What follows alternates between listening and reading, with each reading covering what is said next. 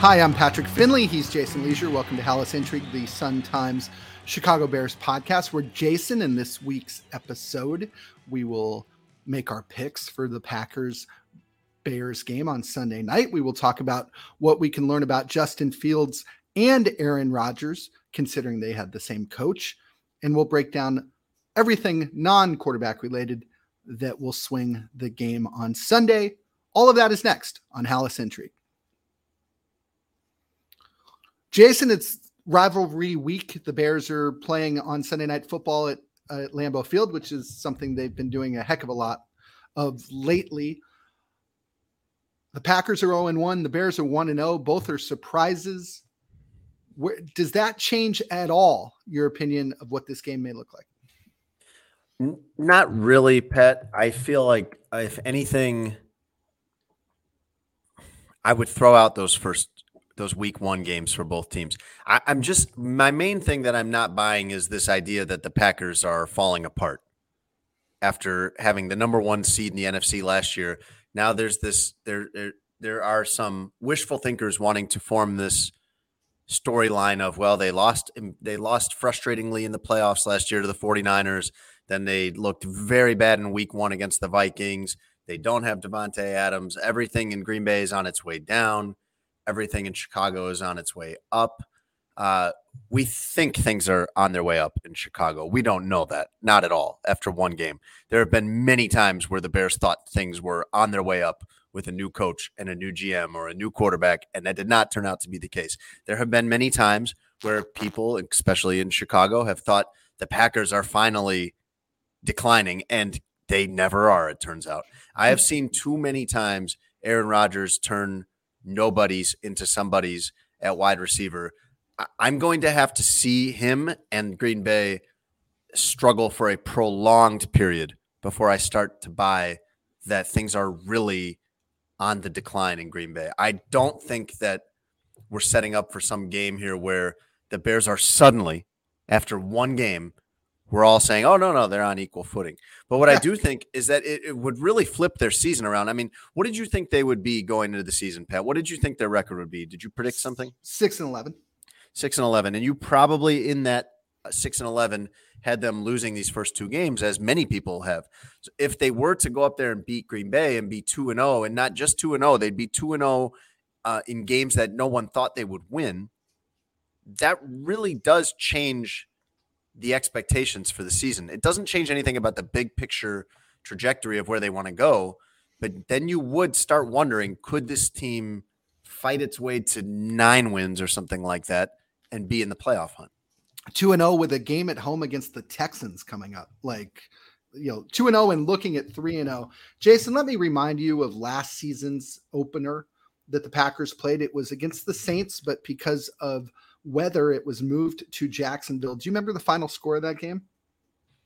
Was it like 35-3 or something like 38-3. Do you want to know what the Packers did after that? I do. Beat the Lions, beat the Niners, beat the Steelers, beat the Bengals in overtime, beat the Bears by 10, beat Washington, beat the Cardinals. That got them to 7-1. They won 7 in a row. And then after that, they split the next 4 and then won another 4 in a row. So it was absolutely no indication that the Packers were dead or even on life support. It was one bad day, and they bounced back pretty quickly. And I think you could argue from the Packers' perspective that, of course, week one here was going to be a bad day. You know, they have all these new receivers that Aaron Rodgers needs to get to know. They don't have Davante Adams, and they are one of those teams that you would rather play in week 1, 2, 3, or 4 than in weeks 10, 11, 12, and 13. Just because they are still trying to pull everything together. We talked to Luke Getsy today, and this is what I'm going to write about for the Chicago Sun-Times, which is Luke Getsy was in that room last year when they lost by 35. And people were pointing at Aaron Rodgers, screwing around at golf tournaments and threatening to not play and all of that stuff is a reason to think that the Packers dynasty was in a decline. And I asked Getsy, I said, did you see the confidence waiver from the quarterback? He just laughed. He said, he's been doing this 18 years. Of course not. I'm afraid from the Bears' point of view that that's exactly what you're looking at here. You're looking at a Packers team that ain't going to go 0-2. Well, I also think, Pat, like, what are we making of the Bears opener in a deluge against the 49ers? I mean, how much is it deluge or deluge? I think you can say it either way. Okay. We should look it up. We should know. All right, continue. I mean, you better know. If you're coming in hot with that correction, you better know. You better know. Right. Either way, like, you're looking at standing water, you're looking at squiggly yard lines, things like that. You have Justin Fields talking about not being able to hold the ball. I talked to a defensive lineman for the Bears this week who was describing it as you have to take a conservative approach.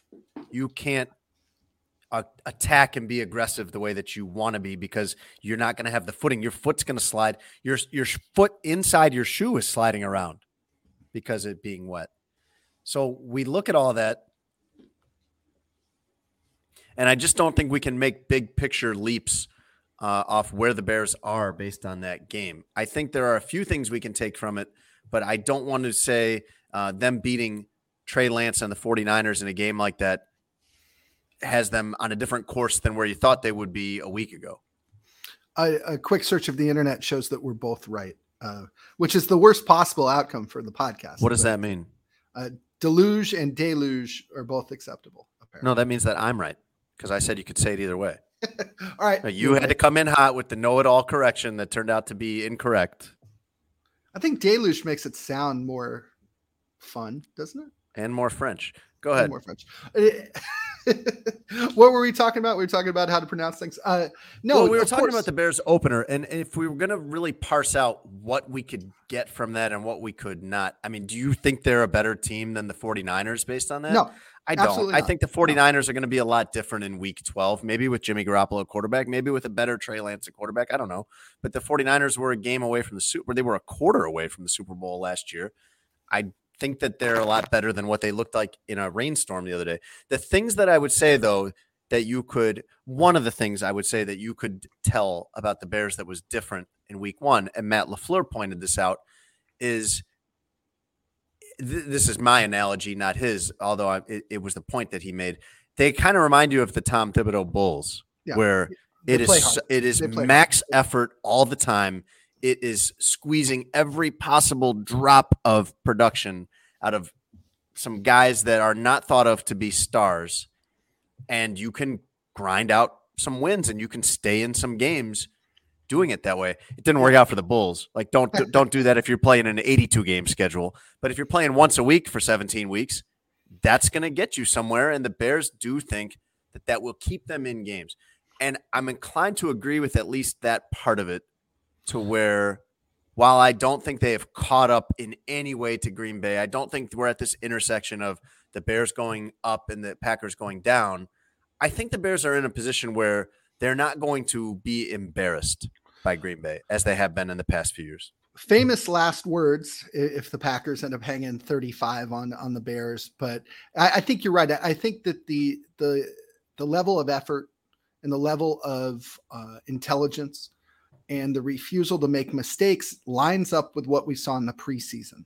Now, I don't think you can read a lot in the preseason games, but I think that when a team doesn't commit penalties and when the team runs to the ball, I think those are habits. And I think that those habits have carried over to week one. So in that sense, this is a very different team than the one that Matt Nagy brought in to Green Bay. It's also a very, very different team because it's a lot less talented.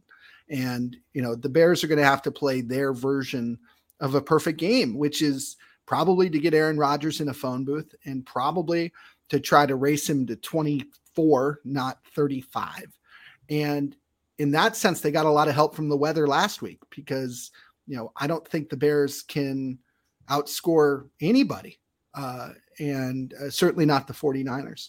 So, yeah, it'll be interesting. And, to me, what's interesting, too, is the Bears coaching staff here has really tried to make this hey, this is the next game. It's all about us. It's a nameless, faceless opponent we play every week. They give some, nod to, well, yeah, it's the Packers. We know people care, but really, it's nothing different than any other opponent. I'm curious whether that turns fans off because I think it would make me mad if I were, a lifelong Bears fan who hated the Packers, and to sit there and watch your new coach be like, not that big a deal. But it's definitely a new approach. And I think it's an approach that fits with Matt Eberflus's hit system and fits with kind of the whole culture that they're trying to build here. Also, it is a complete lie. Of course it is. Of course Pat, it is. Look at what Matt Eberflus tells you when he says, "Oh, we're not concerning ourselves with Green Bay. We're only concerned with us." Where did he go hire from for his offensive coordinator? Green Bay Packers. And look at Justin Fields telling you like, "Oh, I don't compete against Aaron Rodgers. We're not on the same field together." And whose tape did Justin Fields spend the entire offseason studying? Aaron Rodgers. So this idea that it's the Packers and we're not concerning ourselves with them being the gold standard of the division or one of the better organizations and teams in the league, and we're not chasing them and all of that. Okay, fine. Like this week, if you want to say that, but big picture, that is exactly what you're trying to do. Yeah, you're trying to imitate them. And Bears fans probably don't want to hear that, but my God, I'm sure Bears fans would take. Why wouldn't they want to hear that? Oh my gosh, you should absolutely want to hear that. Years. Yeah. I mean, it's better than trying to steal everything that the Jaguars have. Like, yes, try to become the Packers. That's a great idea. If I was sitting around Hallis Hall in the offseason being like, well, we just fired Pace and we just fired Nagy. What should we do? We should try to be the Packers. Yeah, that's a great idea. We should try and have two quarterbacks over a 35-year span. And those guys are good and they make everybody else good.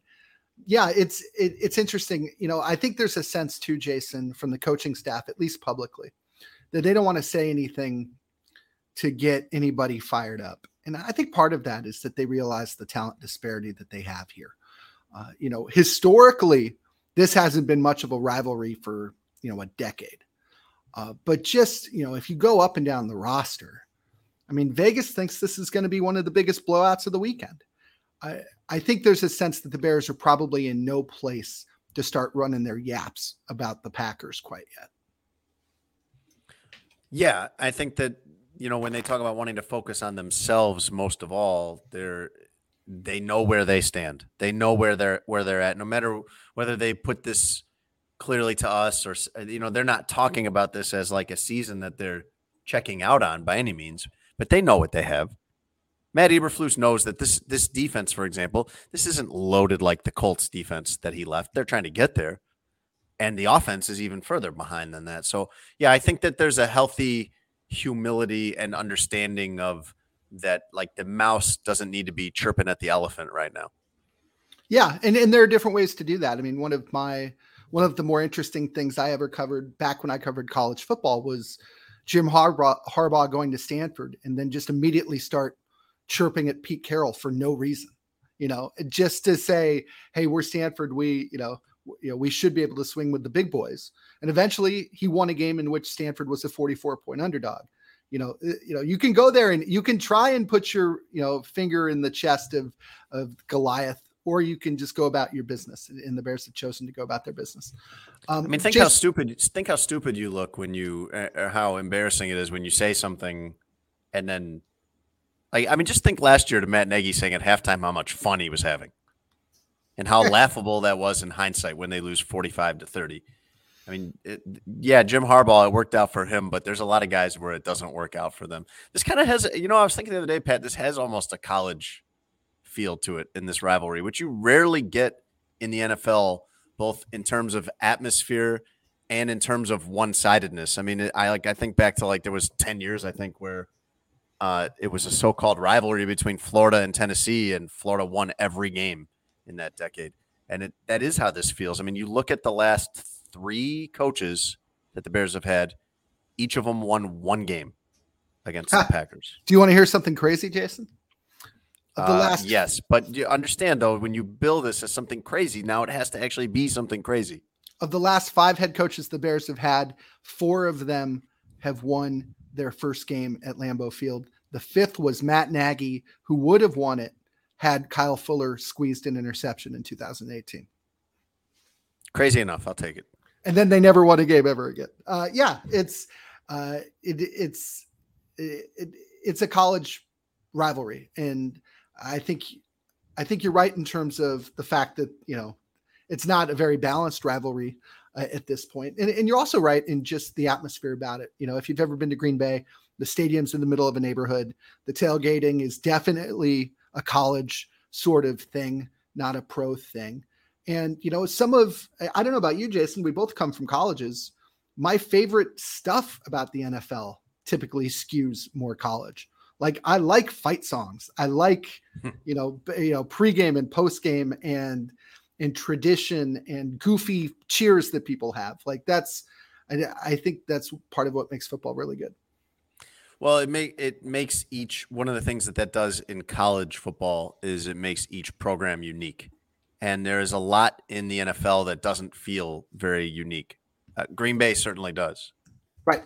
Yeah. Green Bay, Kansas City. I mean, those Denver a little bit, in terms of feeling both unique and rooted in tradition. It's a really, really short list.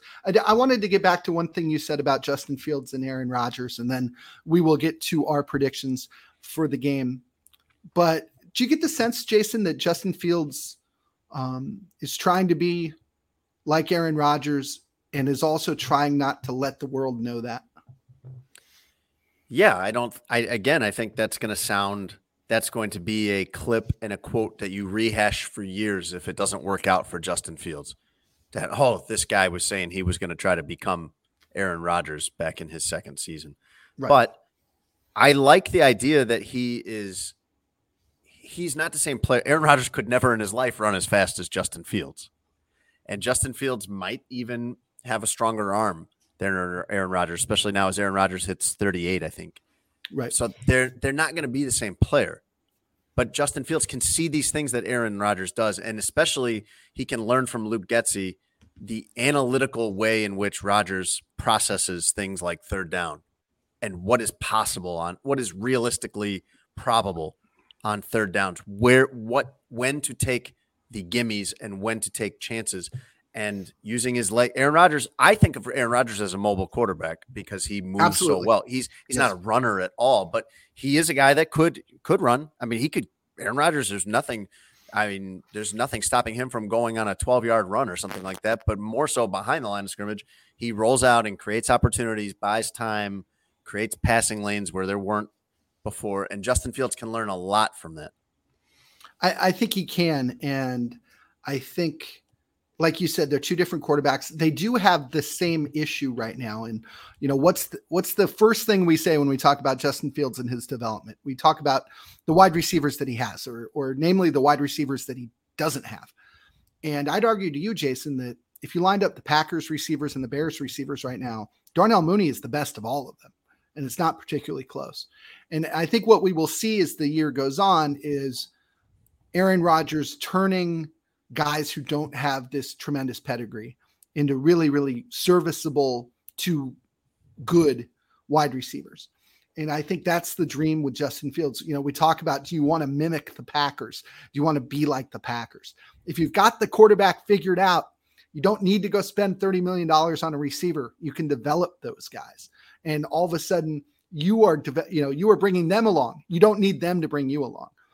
I think that is the holy grail. Especially now when wide receivers cost more than they've ever cost before. And I think we will have a real-time experiment starting Sunday when we're there to see whether, can Aaron Rodgers grow wide receivers in his backyard, and can Justin Fields do the same? Aaron Rodgers can, because we've seen him do it for like 20 years. So I'm sure that he can, and I fully expect that he will. Justin Fields right now is a guy who needs everything in place around him, like a lot of quarterbacks do. Justin Fields is in his second. A lot of young quarterbacks do. He's in his second year, Pat, but he only played half the snaps last season. Yeah, this is maybe 60% of the snaps. He didn't play a ton last season, even though we think of him being the starter his entire rookie year. It really wasn't like that. So he's still more inexperienced than you would think, and he still definitely fits the category of needs everything around him to be right to succeed. It's a long way to go from there to I make everything around me work no matter what. Yeah, years probably. And, just because he's got Aaron Rodgers coach doesn't mean it'll happen. But, I personally am more comfortable betting on Fields' future today than I was last year with Matt Nagy there, just because they're, throw out the coaching, just throw that out. But everybody seems to be pulling in the right direction now. This isn't one head coach fighting for his job while trying to, develop something for the future kind of off on a backfield. This is everybody all in on him. The funniest description before we get to predictions, the funniest description that I've heard about this offense from Bears players, and I've heard it from multiple Bears players, is some comment to the effect of, it makes sense. This offense makes sense. Right. And of course, the implication is that it did not make sense before. Yeah, you wouldn't say like, logically, and I'm sure nobody in Green Bay goes, our offense is once again logical this season. Yeah. Right. Yeah. Let's get to picks real quick. It appears to be a clean sweep for the Green Bay Packers among Team Sun Times. That includes Mark Potash, who will be on the show again on Sunday, and you and I. Give me your score. And well, we did that last week, Pat, didn't we? Yeah, and we were all wrong. Yeah. By the way, I'd make that same bet 9 times out of 10. Anyway, yeah, go ahead. I think it's going to be somewhere around a 7 to 10 point game, a 7 to 10 point win for Green Bay. So I think it will be clear that Green Bay is better than them, but it will not be a total humiliation. And you think back to their first game, I believe it was last year, their first meeting at Soldier Field, where Green Bay won 24-14, but the Bears were in the fourth quarter. They had a chance. They fought well, and that is not the standard. Like, you can't just sit here and say that Green Bay is so good. At least, just putting up a fight against Green Bay is sufficient. That's, a moral victory. It's not. But those are steps toward being competitive with them in the division. So I think that Green Bay is going to be tough to slow down offensively. I think they're going to be around 26 points. And I think that the Bears are going to have trouble doing any better than about 20. Okay. Yeah, I've got the Packers 21-9. And yes, that's 3 field goals. That's not a touchdown and a safety. I just think the Bears offense, we need to see what it looks like, when people are able to plant their feet and run. And that accounts for the defense too, because I think there was some advantage that the Bears had. And there is an offensive advantage in a downpour because you know where the ball is going. Maybe in that fourth quarter when it turned into a lake, all of that goes out the window. But in general, the offense is favored when, like I said, when everybody knows what routes they're running. So I still think the Bears offense needs to prove a lot to me. So I've got them at 21-9. And to your point too, about moral victories, I think there's something to be said for a national narrative that has a healthy respect for the Bears. And I don't think that's been the case the last couple of years. And part of it, quite frankly, is because NBC puts this game on Sunday nights every year. And no matter what. It has been, regardless of the state of the Bears, this is a national TV game force-fed into everyone's living room once a year. Yeah. And the highlight last year was that the Bears played a fun first half. And so, if this can be a ball game and if this can be fun, but more importantly, if this can be entertaining to the people at home and for reasons other than, boy, look at the lake on that field, which is what it was when it was a semi-national game last week. I think that may go a long ways toward the Bears getting a little bit more national respect, because there were a lot of people, and NFL.com was at the top of the list, that predicted the Bears would be the worst team in football this year. I think they have a chance to stick up for themselves a little bit. I am scared Sunday for the Bears about their rookies and their young players against Aaron Rodgers. I think Trey Lance on his best day isn't going to take advantage of that the way Aaron Rodgers is. So you look at rookies that even you think very highly of, Pat, like Kyler Gordon at cornerback, Jaquan Brisker at safety, and they better be perfect. They better be perfect. That is an impossible ask of someone in their second NFL game to be perfect. And the moment that they are not perfect, he's so good that he will take advantage of it. There will be a 40 or 50 yard touchdown pass because of a mistake like that. When you make your rookie mistake in this game, you almost certainly will pay for it. Kindle Vildor is not a rookie, but another guy that we're not sure, is he really an NFL cornerback? Aaron Rodgers will be the judge of that. Thank you.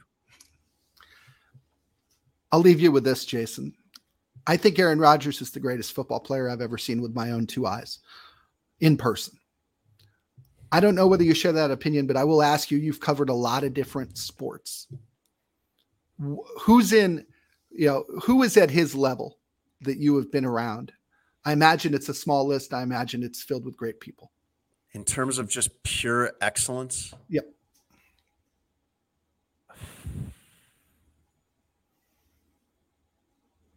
I mean, it's hard to beat LeBron James.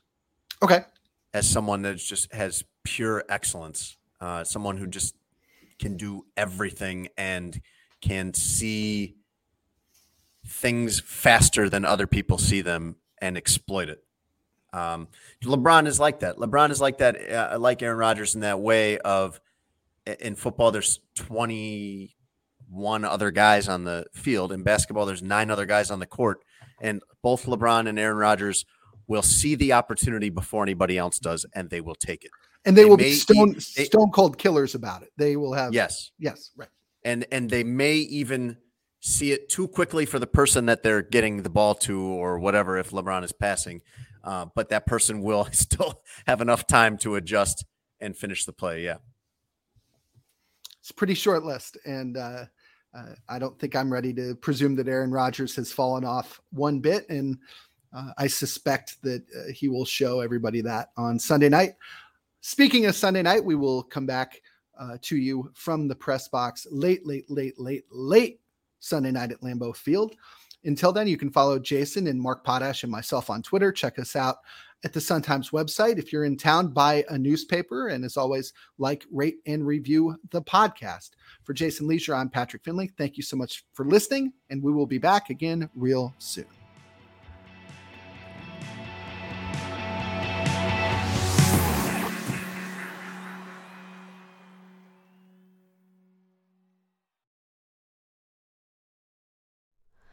Hi, it's Terry Gross, the host of Fresh Air.